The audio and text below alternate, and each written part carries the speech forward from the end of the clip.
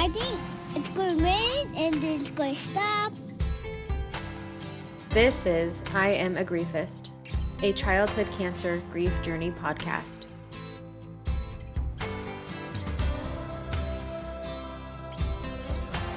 Good morning. Good morning. Good morning. Hi, new voice. Well, it's not really new. No. It should sound familiar to our people. Who we got today? We got a guest co-host joining us. Yeah. Thank you for inviting me. Absolutely. What's your name, sir? Steve. Better known as Papa. Yeah. Papa Steve. Well, we have another guest today, a griefist. But I asked Steve to join us again because it's a dad. And I want him to feel supported through the male gender. I know gender identity is a hot topic in the States, but I do feel like originally when this griefist had reached out to us, Mom had said something about how Steve shared his experience. And so I wanted to bring Steve on to hopefully have a connection and you guys can sort of relate. So yeah, I'm excited. This person comes from us again from across the globe. Yes. Yee! Nice. Do we know where they're from? Why does Australia come to my mind? It's not Australia. That was the first one. Yeah, those are, yes. that's Kelly and Ria and I don't know. yeah. Ian? Harley. No, No, don't know. you probably wouldn't guess. South Africa. South Africa. Whoa. So the sad part is the cancer hits everywhere. It's not just. All over the globe. Yeah. All Yep. over the world. Yep. All right. So we will bring in our guest and get the party started. Let's do it. Yes. All right. Good morning. Good morning. Good morning. Introduce yourself. Hi, I am Ian, and I found out our daughter had cancer at 3. She was diagnosed with neuroblastoma, and passed away. What was it 14 months later when she was 4? My goodness. Neuroblastoma is new for us. So we might use this time for a little education as well. But tell us, so start from the beginning. Tell us how Gracie came to be. Tell us how she was as a baby. Tell us all about her. She wasn't planned to start with. So we tried for ages with our older daughter, with our first one, and eventually, after more than a year, fell pregnant with her. And we were actually in the UK at the time, and then came back to South Africa.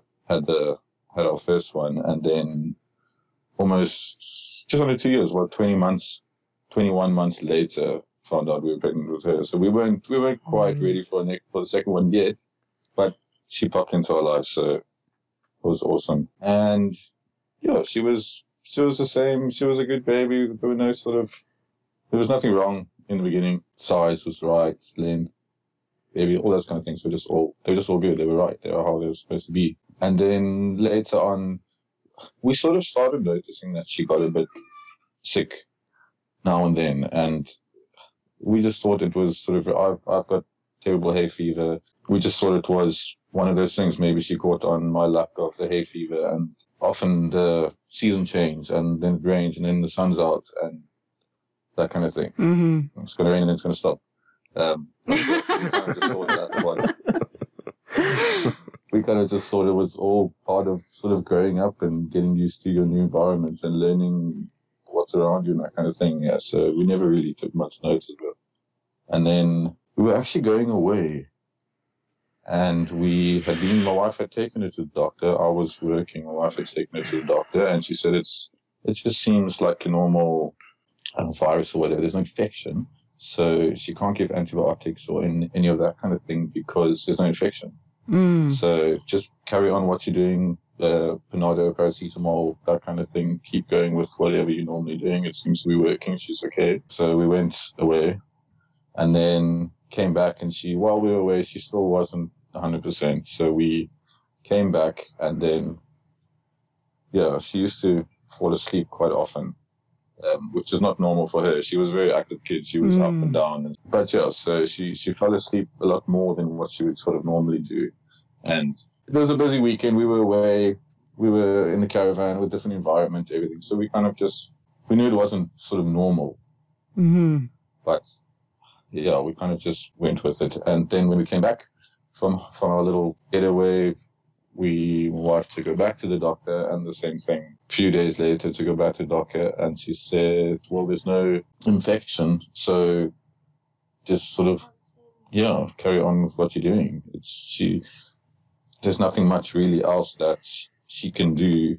So we thought, okay, well, and then a few days later, my wife actually asked them to give us a referral letter to go to the kids' hospital. And it was quite late in the day when she took Gracie. And so I think the one specialist or one of the surgeons or something was actually just about to leave, and she came through and then sort of had a look and said, no, there's something there. They found a mass or something straight away. Said, no, we need to come back for more tests and that kind of thing.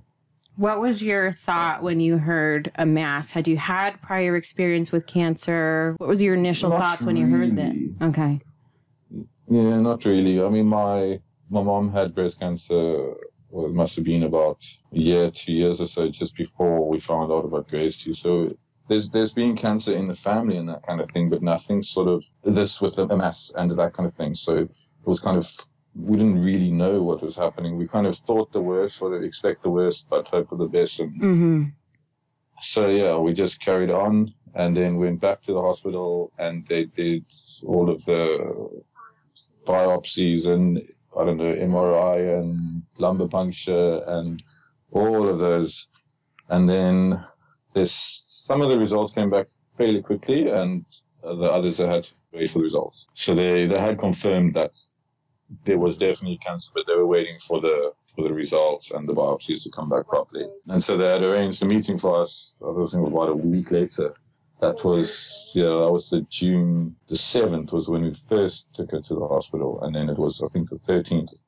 So it's a week. We went in for a meeting with the oncologist and everybody. And that's when we sort of found out.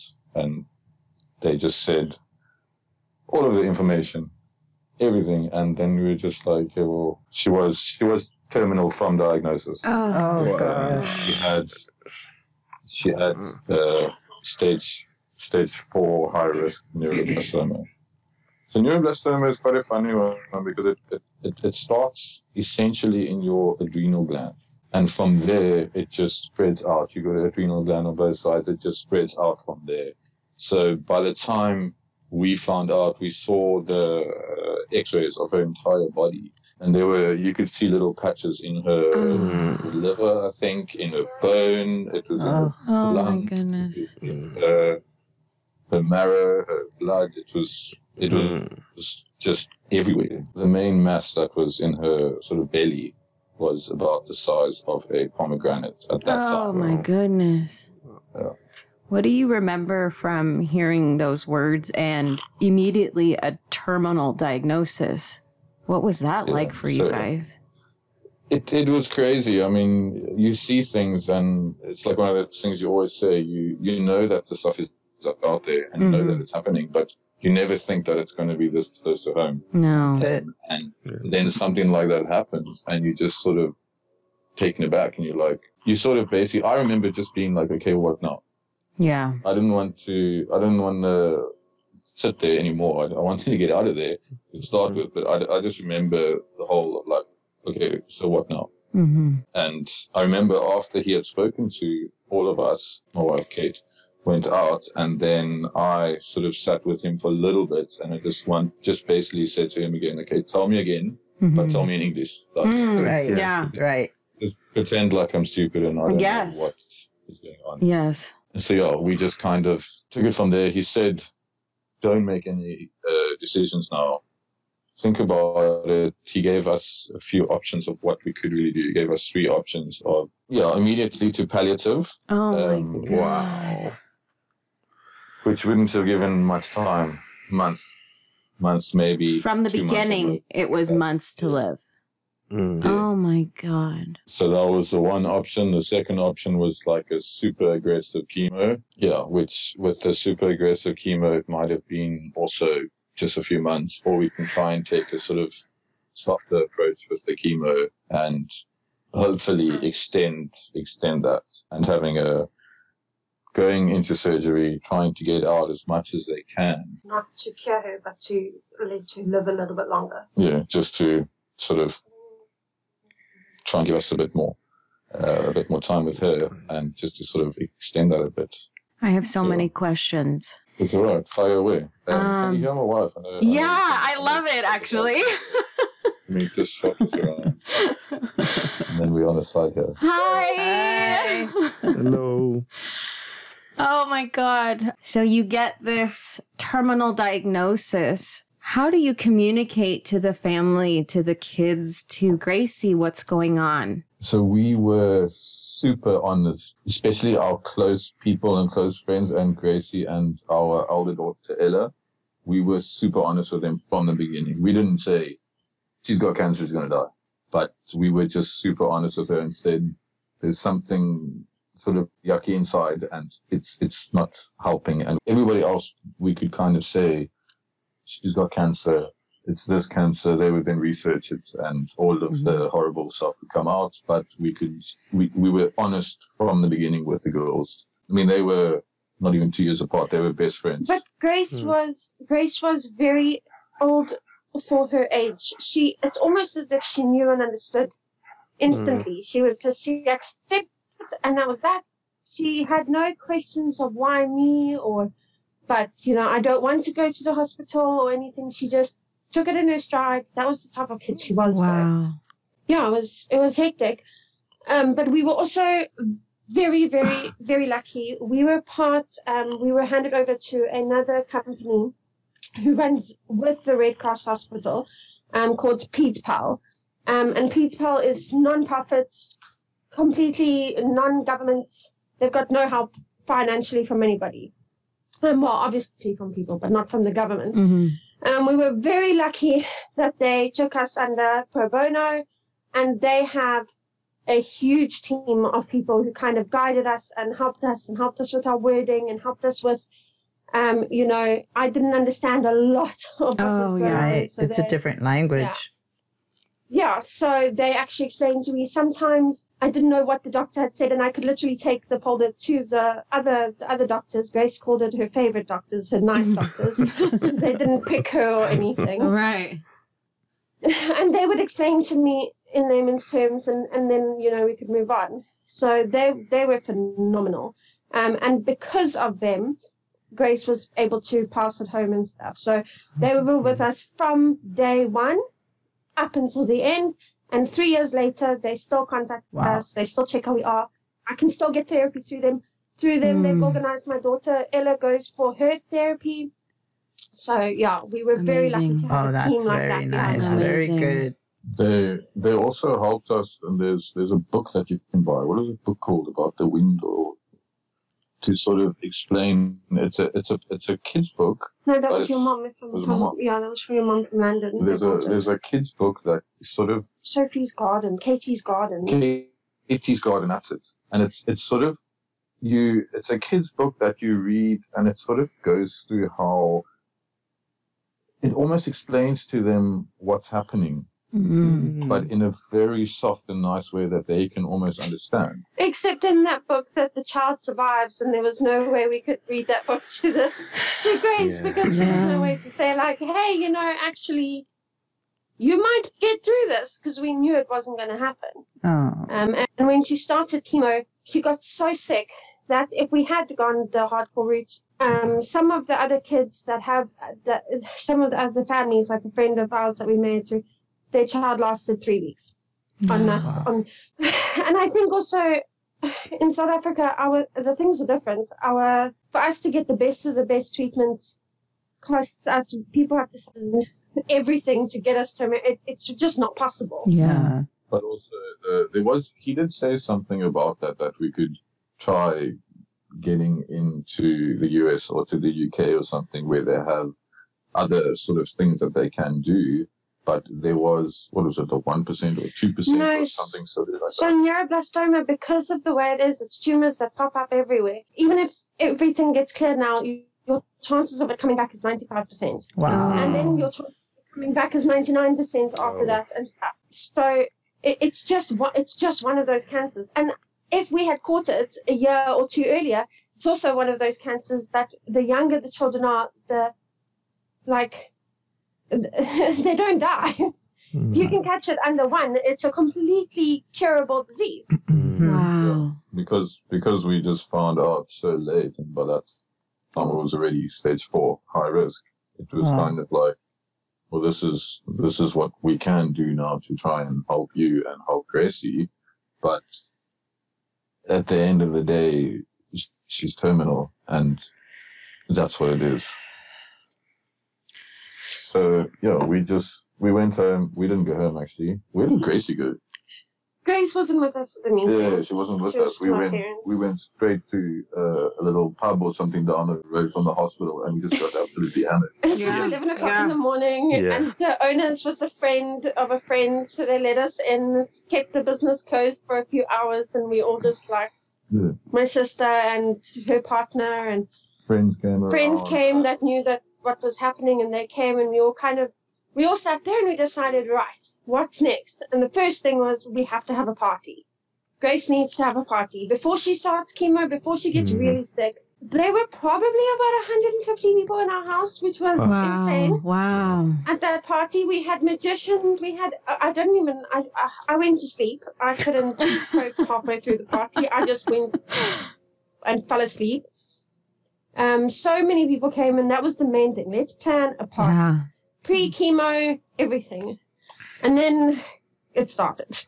Yeah. So talk us through, so Ian had shared that there were some options you were provided, knowing that the terminal diagnosis, but you can still do these things to prolong her life. Can you share with us that decision? How did you guys come to the decision you came to? It was very difficult to make that decision because of the sort of situation, I suppose. But we just thought we don't want to go.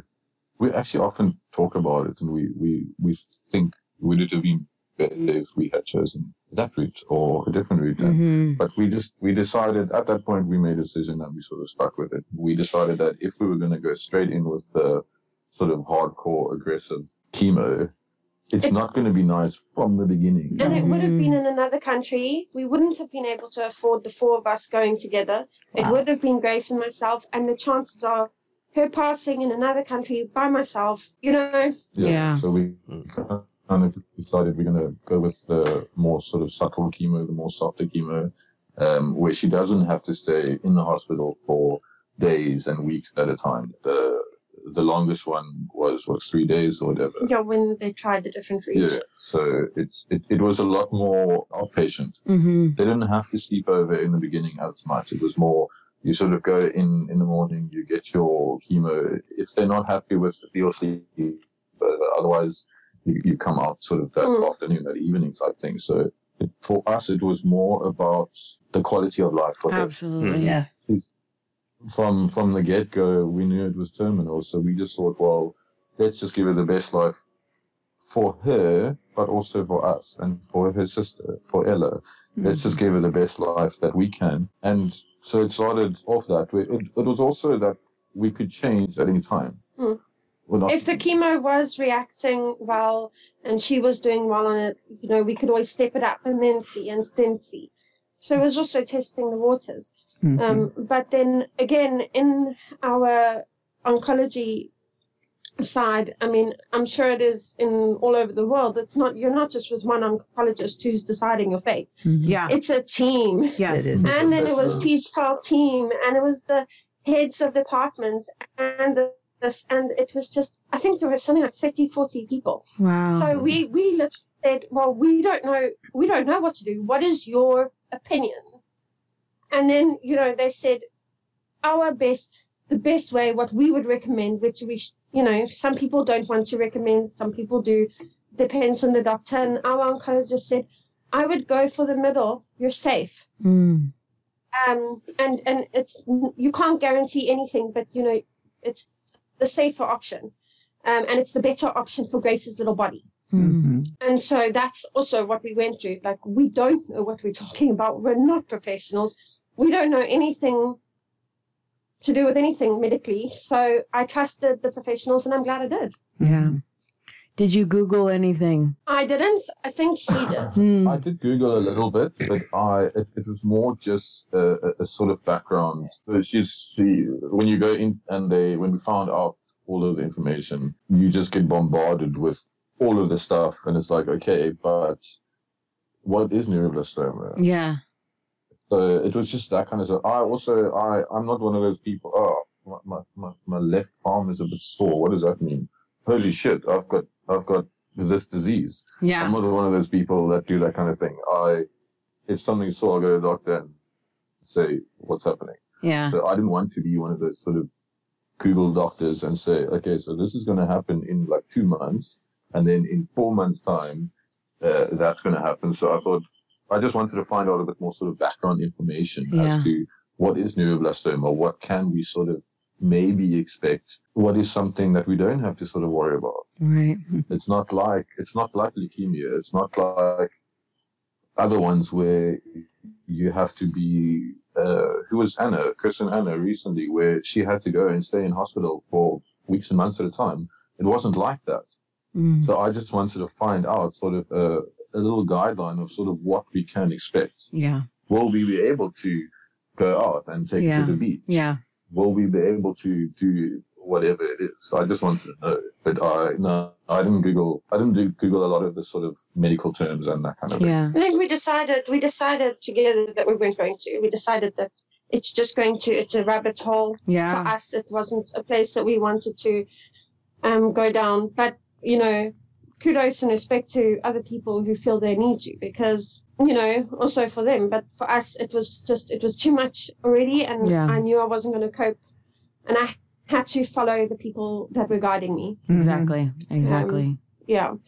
To sort of Ian's point, I saw something funny that was like men would Google what their symptoms are, and it turns out they're pregnant, and we know that's just not right how it goes. So no, we understand. So talk us through the chemo. How did you respond? How did that go?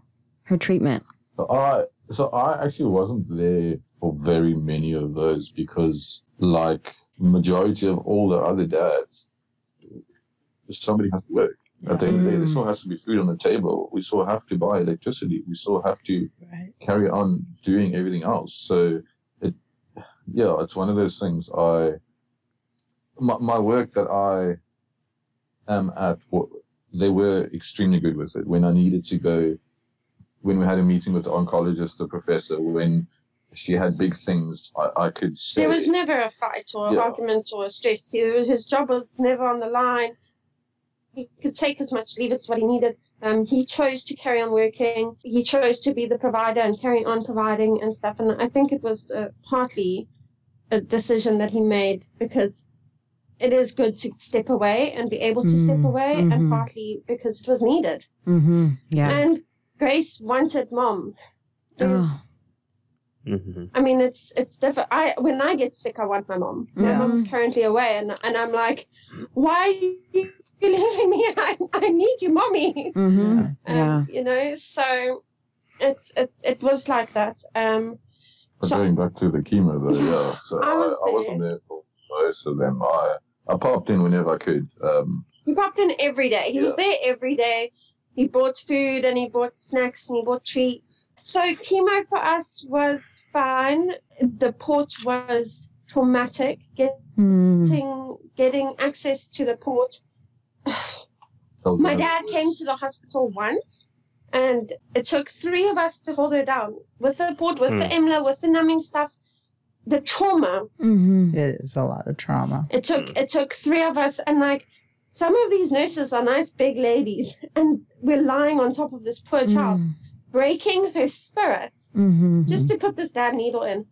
I think that was probably my worst, and it still like haunts me.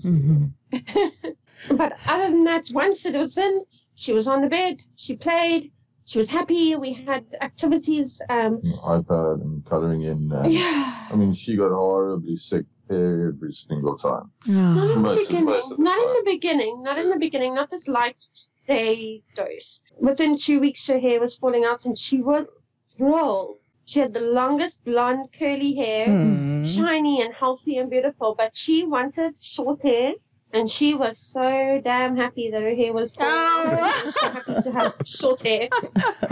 At first, it started falling out, and then you cut like a little bob. And that looked so cute with the hair coming across her forehead, and it just looked like a short little bob. In 1 day, she had 3 haircuts because she was like, if I'm going to do this once, I'm going to have fun with it. So we did a little bob, and then we did a little pixie cut, and then that evening we shaved. Everybody shaved. The whole family get together. But yeah, in the beginning, the chemo wasn't bad. I must say, I look terrible bald though. She would have looked terrible bald too. So I can see you guys enough. But Gracie pulled it off so well. But she loved it. It was her favorite part. She understood the chemo. She would watch it coming in. It was still in the bag. They have to put it in a bag because of the sunlight. And there was one orange one. The orange one, yeah. The tomato sauce coming in. Yeah, it was she. And we've got a few videos of her like explaining what it is and where it's going, and look at the windy and wind down up to her. I think this was one of the things that made it so much more real for everybody. But I think that's what hurt more, was that she just always had this high spirit, and she was just always happy and smiling. And even though getting her chemo, and she's like, oh, no, and she's smiling about it. And when she was in hospital with Gracie, friends would come around and family would come around, and Gracie, we just told him all about it. And just, you can see my tomato sauce, it's coming in, and then it comes in here in the pot. And she was just so chilled about it, and she had such a good spirit about it all, which, yeah, that was quite hectic. And she's 3 years old at this point. Yes. And she yes. understands. That's incredible. Yes. That is incredible. She also only started speaking at around about 2 as well. Oh my God. Wow. When she spoke, she spoke a very strange little accent and her funny little words and stuff. It was very interesting the way she, and we had all her hearing tests and everything, but she did everything her own way, when she wanted to, how she wanted to. And she just wasn't ready to talk. she was like my husband, only talks when necessary. I need one of those. Don't say anything. No, you don't. Communication is key in every marriage. Absolutely. So she did her chemo. What was after chemo? What was next steps after those chemo treatments? We did. It was a 9-course chemo or something. 9 course. So every 3 weeks or 2 weeks we had to go back for the chemo, and then we started planning the surgery.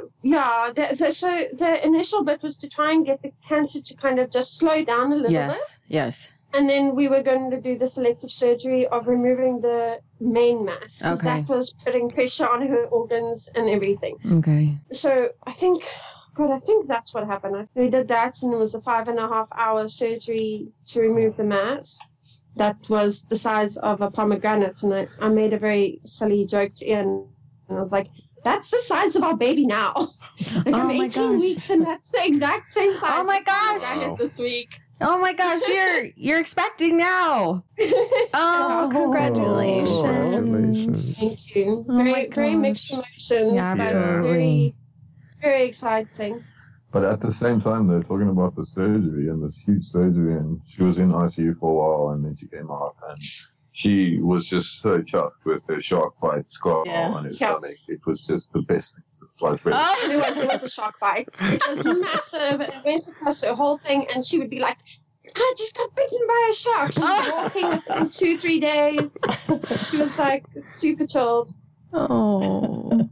So the surgery went well. It was Like what they had Yeah. expected, no complications. They got 95% out. There were a few things that they weren't so happy with, so that's why she was in ICU only for a night, and then she was in high care for a few nights. But also, it was more. I think it was more just because everybody loved her so much. She was like famous in the hospital, and they were just so cautious and treating her like a film star.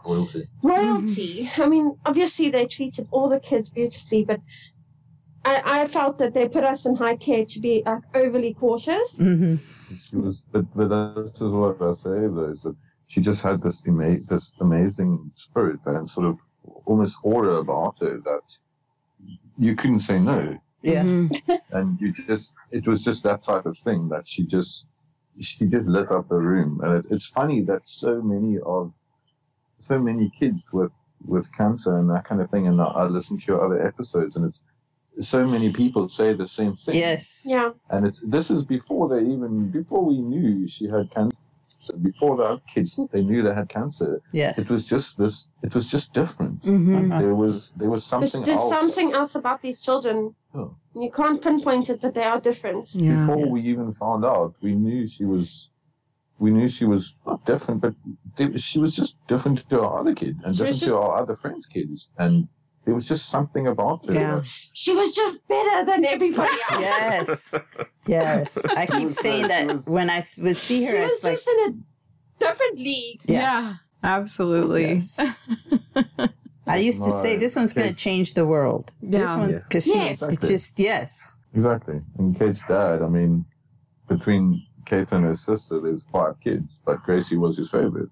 Yeah. Yeah. That's not because she was the youngest. She was his favorite. There's pictures of her at 1 year old with a huge drum of paint all over his garage and everywhere. And it's just laughed about. It's like, well, He still talks about it, and he's still got the paint all over the floor. And he's not cleaning that. That stays there. No, absolutely not. So the surgery went well. She recovered okay. Her shark bites were infamous around the hospital. Yep. What was next? Yeah. I tend to block things out quite a bit. But we ended up that the chemo wasn't working, and the tumors, it was just growing fast. So they decided to put her on a higher dose, which was the sleepover for a few nights. And we did that for quite a few weeks until it stopped working, until like literally they said, okay, we're now gotten to that point, nothing else. She's just getting sick. There's nothing more. So I can't remember how many weeks it was, but it was past September, October. It was still quite a while. it was just before her birthday. Yeah. Was it? November, yeah. So she stopped I I think so. So she carried on for a long time without any chemo or treatment. Yeah, this is why I got my wife to help me. I'm useless though. We should have gone through her Facebook and just made a note of it all the days. and everything. But we did the chemo for a while, and then the surgery, and then a different type of chemo, and it just sort of got to the point where it wasn't really doing overly much. Yeah, that chemo was making her sick. Yeah, and then it was constantly nights and nights, and a few nights at a time in the hospital. And we just got to the point where we sort of decided that this is not the route we chose. We chose the quality of life. We want Gracie and Ella to spend time together. We want the memories. We want them. We want Ella to remember her sister. We don't want her to remember the time when she was at home with me and Kate was in the hospital. And we did swap, and Kate would come home for a night. And when we knew Gracie was staying over for a few nights, we tried. And whenever Gracie would allow me to come and join her for the night, I had a sleepover. But for most of the part, it was Kate in the hospital with her. So it was difficult for all of us, especially Ella, because she was sort of just changed so quickly that it was only me and her, and it was Gracie with Kate. And so it got to the point where we sort of realized, and we kind of said that this is not what we signed up for, essentially. We wanted the quality of life. and this is not it. And so we kind of just had to. That was also the time when the chemo and all the medication she was on was making her aggressive, and so she wasn't even Grace anymore. There's I think I have 2 smashed phones from that time of when she picked up the phone and threw it across the hospital room. And once they had to put us in a room by herself because she didn't want to do. She wanted to be with other children. But she was so aggressive and screaming at night, and we couldn't console her. There was nothing we could do, except for pump more medication in her to calm her down. Yeah. So that was also happening. We were having complete meltdowns, which, again, had nothing to do with the cancer or the treatment or the needles or anything. It was just a pure. She was obviously also in pain. The pain management wasn't on the right level yet, and we were still all trying to figure that out. Yeah. But yeah, we just did what we can to sort of try and keep her happy so that we could. I think a lot of our focus was on just keeping her happy and pain-free to be able to make memories. Mm-hmm. So my saying was that, Gracie's dying of cancer, but Ella's the one who's going to live with it. Yeah. So Ella's the one that's going to live the rest of her life lost, basically, because her best friend and sister is gone. Right.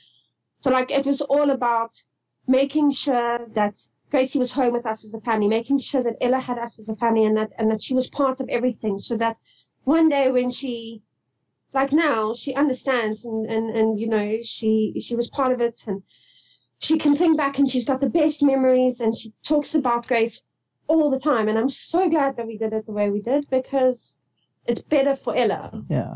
We also, I think, around about that time, just after her surgery, but mostly more after, we had sort of started making a bucket list of what she wants to do, and what she and Ella want to do, and what they wanted to do together as sisters. And just sort of making a list of things that they want to do to just constantly be making these memories and building these memories. And just trying to go through this and try to do as many things as we can. She wanted to go in a fire engine. And so Kate was at home with her. I was working. So Kate was just organizing all of this stuff 24/7. That was her job, basically. Man, Cape Town stepped up. Yeah. Oh, Cape Town that's stepped awesome. up big time. And she wanted to go in a fire engine, and they did. And she wanted to go in a cop car, and this beautiful undercover, no lights, this Lexus. The ghost car. Yeah, here we call them ghost cops. This Lexus undercover cop car with the cops came, and she just wanted the siren going constantly. Oh. Siren blazing. Just helicopter rides. Helicopter, everything. She did everything. She managed to do everything except for one of our hospital friends wanted to swim with dolphins and go to Durban or at least see the dolphins. It wasn't even swim with dolphins. It was just they wanted to go. And this boy passed before he was on his way at the airport, and he started bleeding or something. I can't remember the details, and he passed 3 days later. He didn't manage. And so I think Grace heard us talking about it. She was like, I need to see Alim's dolphins. I need to see Alim's dolphins. So that's the one thing that she couldn't do, but we still went afterwards, and we took Ella, and Ella saw Alim's dolphins. Oh, that's beautiful. Yeah, so that was the only thing. Other than that, she did everything. Did she get a Make-A-Wish? No, she did, yeah. Oh! It's called Reach for a Dream. Yeah, okay. Similar, I think. Yeah, so she wanted to go to Disney World. Because she was 3, they kind of let us guide her. That's good. And yeah. Because we didn't get that, but we did it anyway. I think we would have. So they didn't give us the whole trip. They organized us a day pass in Paris, and they paid for our hotel. Oh, amazing! So it was a rally of, again, Cape Town people, actually people all over the world, kind of just everybody got on board. The problem with Cape Town and the Rand is that we have to convert to dollars or euros or something like that. So you doing like 1 to 20 type thing. Now you get there and a cup of coffee is like €3. And you're like, I don't need coffee. It's fine. Water. Yeah. And so Yeah. everything you're doing is constantly like, this is how you do it. Yeah. It's like, it's only 2-3 euros, but and so yeah, we just kind of we thought again about the memories. About Exactly. And Exactly. Disneyland. What's it? Disneyland. So, Disney World. so it was Disneyland Paris. So we chose Disney World. Paris Where do you go? because Ian's parents were in England or live in England, so they could come and meet us there. We Beautiful. have friends in England. They came and met us there. And a friend from Ireland actually came for the day, and she took photos of us. That was sorry, she just passed away last week from cancer as well. Oh. So yeah, that was really special. She came to Paris for the day just to take photos of us, a photographer. So that was amazing. So Paris was the right choice, and the flights were easier for us. But yeah, her reach for a dream was kind of we chose it together as a family, and again it was chosen for Ella as well. Love it. Because yeah, my feeling was, again, Ella's the one who has to live with it. She should get a dream as well. Yeah. And she felt good. Gracie felt good through that trip. We found the Spider-Man. Yeah. Oh, she was awesome. She was obsessed with superheroes for quite a while. The Spider-Man and Superman and all of them. So we took her to see Spider-Man. Oh. I think Disney had just taken over Marvel, so it was like, we weren't expecting it at all. And then there was a Spider-Man thing. No, she was okay during the trip. She slept a lot, but she was in good spirits, and we had all the medication. Her pain was managed. Oh, At that good. point, we were on the liquid morphine. Oh. So we every time going through hospital, going through airports and everything was super fun. Getting them they wanted to check everything, and the French are not friendly. It's true what everybody says. It's true. Very hard. Those damn French. My husband's part He's French. part That's why. Oh. She's all, oh. No, it's fine. This is a place of safe space. Yes. You're safe. Honesty I'm and still truth. not changing my mind. Half of me is friendly. The other half is not so friendly. Oh, that's We funny. had to kind of, when just before we left, actually, a couple of weeks before, we had to kind of really work hard to make sure that everything was okay before we left, so that there wouldn't be any issues. And we were, everywhere we went, we had a letter, and all of our documents and anything. If anything happened, we could go to the hospital and be like, this is. We knew where all the hospitals were. We had the whole plan. We had the letters from everybody. We had the medication list. We had everything in a bag constantly, Yeah. hand Yeah. luggage with us. We Yeah. were prepared. And nothing. No, we were actually the holiday was great. We didn't have any issues. Like I said, by that time we were on the liquid morphine already. Paracetamol was like juice for her, so the liquid morphine was the only thing working. Plus all of the other medicine she was on as well. Gabapentin. The steroids and everything. So the whole Make-A-Wish, the whole thing was really good. And like Kate says, my mom and dad came over, and my sister from the UK came over, and it was just everything just worked out so wonderfully, except for Disneyland. It was raining. Oh, it was pouring. It was raining. Oh. So we, with all of the whole thing, they had organized the hotel and the entrance in because it's expensive. Yeah. Mm. So we eventually left after the parade, which was pretty shit anyway because it was raining. Yeah. Oh, So yeah. we got home and we were like, you know what? We've got this amount of money. Let's just go again tomorrow. The weather was better. So we went back again so that we could just go see more stuff. We Yeah. left before the parade. Yeah, we left before the parade the second time, but even the first night. That was the nice day. That weather was good. And then, but we were tired, so we left. And then we Went the next day and it was pouring with rain, but we had to stay for the damn parade. And Grace was dancing, and she was all of the Peter Pan float was coming past, and all of the things, and she was having such a good time. We were donated a baby carrier, you know those baby wearing things. Yes. But it was made for like toddlers and older children. And so she wanted me to carry her, so I could carry her on the front when she wanted to sleep, or on my back, or however she wanted to be. So we traveled France basically like that. Like I was ripped. I was like, that was probably the best muscle time of my life. I was walking behind with all 4 suitcases. With all 4 suitcases. Because of course we had to go shopping a lot. Of course. Sure. Yeah. Souvenirs. Well, UK and stuff is one of the only places that actually make girls' clothes with boys' styles. So Grace could actually find leggings with skulls and tracks and stuff on, but they were leggings, so they were girls' fit. So we did a lot of shopping. Love it. It's like different. She would tell people that she is a boyish, girlish, boyish. She was a boy girl born in a girl's body type. I'm pretty convinced that she would have been transgender. I'm pretty convinced that I was convinced she was a boy throughout the pregnancy, even though they kept telling me she's a girl, and I was like, no, bro. So, and she came out and she was a girl, and I was still, she wore underpants, she wore boys' clothes.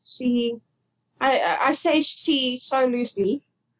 But yeah, completely different kid. Yeah. Completely. I say she was too big for this world. Mm-hmm. Wow. Yeah, definitely. So you guys come back from your trip?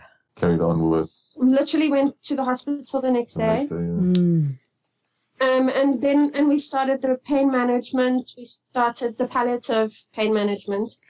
At one stage, she started with really bad headaches, and there was a little clot in her brain, tiny, but still we had to start with the anticoagulants injections morning and night. And as our hospitals are, they train you to take your children home. So of course, yes, Ian and I every night busy injecting our child, screaming the spire stuff into her legs and the bruises. Because she's also, her blood is just already, not clotting. So, and then we've got to add in extra stuff. That was horrible. But it took her headaches away. But that also gives me a lot of nightmares and stuff still to this day, is again holding her down, pumping the stuff. And I keep have to remind myself that at the time, that's what we thought was best. Yes. I remember one night when Kate, I don't know, she wasn't there. I don't know if she was out of the way or something, but it was during those anticoagulant injections, and I had to sit on her. Yeah, I had to get her to take this injection, and I'm on my own, and there's nobody else to help me. And now eventually I had to sort of just get her down somehow and try and sort of lie on top of her and get this thing in her quickly, because that's what we needed to do. That's what we were told that we needed to do. She needs to have these things, otherwise it's just going to get worse. Otherwise, the brain clots in her brain. On hindsight, I think I should have maybe done a bit more investigation on that. I think, I was a bit scared and didn't want to fight with doctors or say anything. So on hindsight, I think I would have liked to maybe get another scan, more opinions and stuff. And then because a few weeks, maybe 2 weeks throughout that, then the prof came and he was just like, no, let's take her off. It's trauma. Let's see how it goes. And we took her off, and the headaches were gone. So, I mean, obviously it did work, but wasn't worth it. Wow. But then again, we don't know what would have happened if she didn't take it. Yeah. So how much longer was she on palliative care? That was the last 2 months. We went through. No, she wasn't long. It was like 6 months. Yeah, after a while, the morphine also, she was taking so much that what's it called? Compaction? Yeah, everything was just starting to become more and more, and it was becoming so, not excessive, but there was just so much going on. And then she was on so many steroids and this and the morphine, and then you need to then counteract that because that's not helping it. It's causing this other issue. And I remember at one point... Fecal compulsions, that we were in hospital for literally because she needed to shit. Like, constipation. Every couple of weeks. It was to the point where you could actually see it. You could see she was so skinny that you could actually see the little lumps in her tummy. Oh my gosh. It was awful. And then having to, put down tubes in her stomach to get the bowels moving. Get the bowels moving and stuff. That was horrible. Yeah. But, we, at one point, because of everything else, and everything just wasn't working. It wasn't gelling nicely together. So we stopped the morphine and we went onto the fentanyl patches. Oh, I wish we had done that sooner. Yeah. Yes, we did the fentanyl patches also, too. Yeah. Oh my gosh, they were like game changers. Yes. Yes. They are. But they're not government issued here. They are so expensive. And she was, when she started, she was on one patch, and then she sort of moved. One patch would last for sort of 4 days, and then it just. I didn't have anything to do with then it just got increased, almost double within the first period that we started doing it. Yeah, and we bought 4 or 5 boxes of these things, and they are expensive. And she's going through like. The box had 5 in it. She was going through that in less than a week. Oh my gosh! You have to overlap the two. You have to overlap them so that there's a constant supply. Yes, it's just crazy. To put it bluntly, about a man's supply would have been Ian's entire salary. Wow. That's how much it costs here, and that's also why it's not government issued. Oh my gosh! I'm still from. Back then, this is more than 3 years ago. I've still got debt from those times. Yeah. Oh my gosh. Because I stopped working instantly, and that was an immediate, like, Yeah. But so we carried on with the fentanyl patches for a bit, but it just started becoming crazy. And then I think that's when she started going down. Yeah. And then that's when we had a meeting with the palliative guys.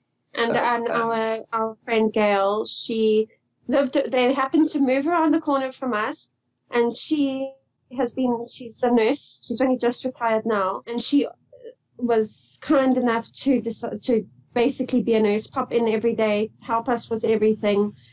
So because of her as well, we could be at home. She's a midwife. Yeah, she does pregnancies and stuff.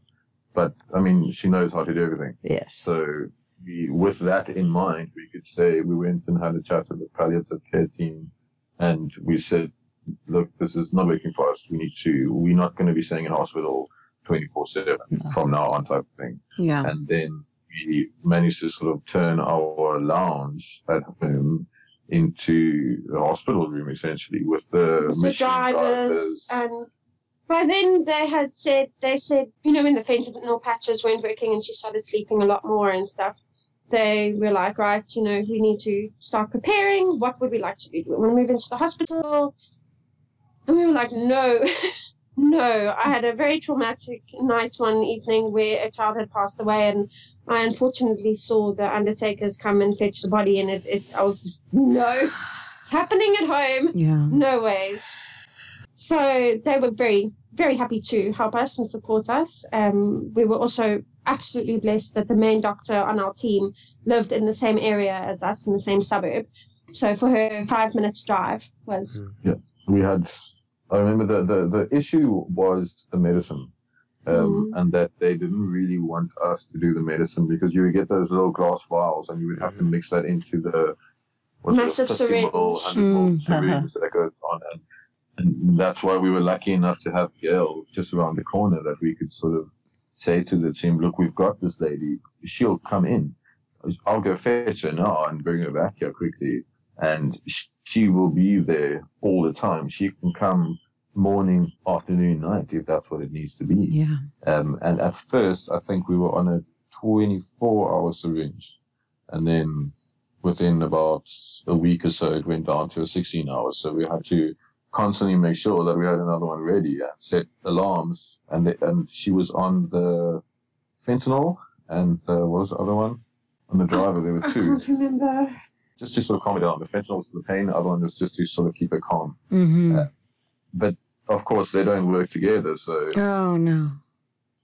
it was just this constantly changing syringes. And yeah, we were at home for about 2 months. Shame, they told us, they were like, you need to prepare yourselves. It looks like it's the beginning of the end, and, around about a few days, anytime within the next few days.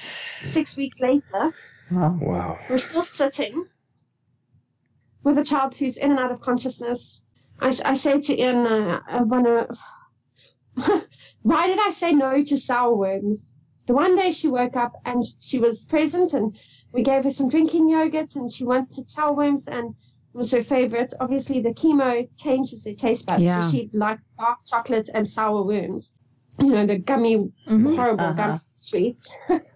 I think that's what the So baby almost choked on in the last but episode. she liked the sourness, the lemony flavor. Yeah. The sourness is like Yeah. the only thing that, So, and then she ate a few, and she just wanted to keep eating, and I actually took it away from her.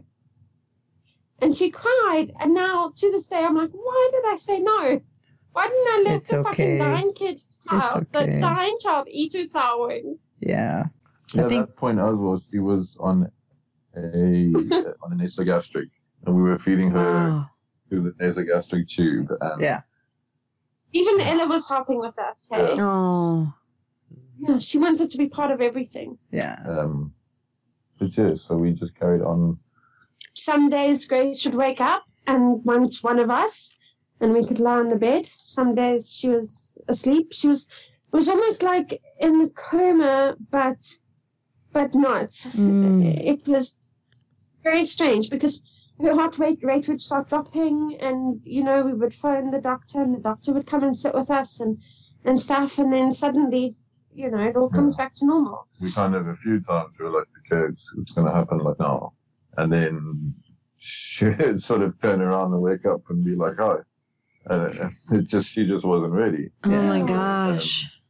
But we all lived in the lounge. We had a mattress on the floor that would come in. We had the fireplace going for 6 weeks. Luckily, it was, well, not luckily, but it was in winter. So we had the fireplace in the lounge and the big TV, and we had people from our neighborhood drop off bags of wood because they heard that we had a fire going, and nobody wanted us to go without the fire. Yeah. And Ella slept in the lounge, and we all started by taking turns in the lounge and stuff. But by the end of it, we were all just sleeping in the lounge all together. It was like, we call it Christmas beds, but it was like like family time. Yeah. It felt like Christmas. Sleepover. We're all on the yes, typical. Yeah. And like ordering pizzas, and everybody's bringing suppers. And Amazing. treats Yeah. that was pretty cool. I think that's when they started the meal plan thing. So one of Kate's friends started a meal plan thing, and people could choose certain days where they were going to drop off meal plans. Yep. And so we would get, I don't know, this one day, and then the next day we'd have like It was some awesome soup and tomato and something soup, and then the next day somebody else organized like pizza takeout, and then the next day it was just incredible how the sort of community and our friends and Absolutely. Yeah. together. It was awesome. Yeah, from day one, we just had such an amazing support. Yeah. That's amazing. Sure.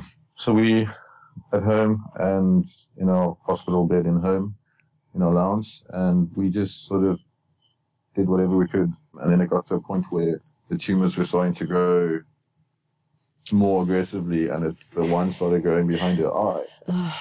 And it just grew so quickly. I mean, within a few weeks, she couldn't open her eye. But we had to constantly clean it. So myself and the nurse would be cleaning it every single day. And without trying to be hardcore, but it was pushing. It was pushing. So I couldn't look at her. So we'd have to put the eye masks on. So she obviously went blind, and she woke up at some stage and she couldn't see properly. That was the worst. That was probably the worst. Like, okay, our kid's dying. Like, I get it. But damn, do you have to make her blind? It so ugly? Yeah. Yeah. Like, just so just horrible for everybody. Yes. And put in had to clean it. Somebody had to do it, and I just couldn't. There was just no. But she had to have the mask on. At first, it was only the one eye because your eye needs to be kept moist. Mm-hmm. So she had to have the mask and covering it to keep the eye moist. Because obviously it couldn't close. Yeah, and then it started on the second eye. Oh my God. Yeah. Started behind the ear. We could actually visibly start seeing the tumors grow behind the ears. And that was literally in the last 2 weeks. So all those tumors started after the doctor had already said it could be a couple of days. So, and Ian's mom had left England, and she stayed with us for a good 4 or 5 weeks, as long as she possibly could. Yeah. And my parents were on the property as well. They were staying in the cottage at the back, so they were just constantly present. My parents had actually booked a holiday for, I think, 3 weeks after we sort of started that palliative process at home. They had booked a holiday. And then when they found out that we were starting this and it was so aggressive and it could be days, my dad couldn't stop, but my mom came down straight away. And then 3 weeks later, my dad came down. And my sister, but just, we just did what we could, tried to keep her comfortable and as pain-free as what we could until the last day. So it happened, it was at 8 o'clock at night, nice and dark, winter, cold, stormy outside. Ian's mom had left the day previously. The day before, yeah. The day before. And I went to go bath, and I came back, and I jumped, clean jammies, and I jumped in bed, and I gave her a cuddle, and then she was warm. And then, I did my normal, started checking her heart rate, and she had obviously just stopped. Just stopped the minute I got in, and so everybody says she was waiting for that moment. She didn't want me there. I had been with her. I was in the lounge with her, and I think I had just tucked her back in or something, and then I was just sitting down on the couch next to her watching TV. So she chose a moment that was me, Ian, Ella, myself, and peaceful, quiet. And that was the end. And then we chose not to wash her body afterwards. I know some people do that. We chose not to. We chose to keep her in her favorite pajamas, and they came to fetch her with her teddy bear. We actually asked her if she wanted to be buried or cremated and explained the process. And she wanted to be cremated because she wanted to come with us on our holidays, and she wanted to be with us all the time. Oh my gosh. Yeah. So we still have her ashes. We have spread them in a few little places sometimes, or one time in her favorite place overlooking this massive field overlooking giraffes in the wild, and it's just incredible. Beautiful. So we went there with her. Yeah. The first time we went there, she wanted to see giraffes. Yeah, she wanted to see giraffes. So somebody found out about it and contacted Kate and said, "I've got this place with giraffes and all kinds of other." I don't know what you call it. Venison. What you call it? Buck. All kinds of other springbuck and warthog and waterbuck and all kinds of other wild animals, zebras and stuff like that. But she also had giraffes and she had horses and a miniature horse. And so she also met Gracie. She invited us. We took the 7-hour drive. Oh my gosh. We took her there. So we went back there. Not this Gracie week, the year before, last year. We went back there for Gracie week, and it was just the right time. Yeah, we didn't plan it, but we had her ashes with us, and the sun was setting. All my parents were with, and my sister and her kids were with, and the sun was setting, and the giraffes were below us and stuff. So we just, did a little handful, and then, the little box comes with us everywhere we go. Beautiful. Except the one year I forgot it in the hotel room, and Ian had to drive 2 hours to go find it. Oh no! That was terrible. Oh no! That was proper. That was horrible. Well, I think this is a great break point for us. But when we come back, we want to hear all about Gracie Week and how you guys still honor and celebrate her, but also how the family has been able to continue after such trauma and such tragedy. So we will continue with Ian and Kate on the next one. Very cool kid. Love you.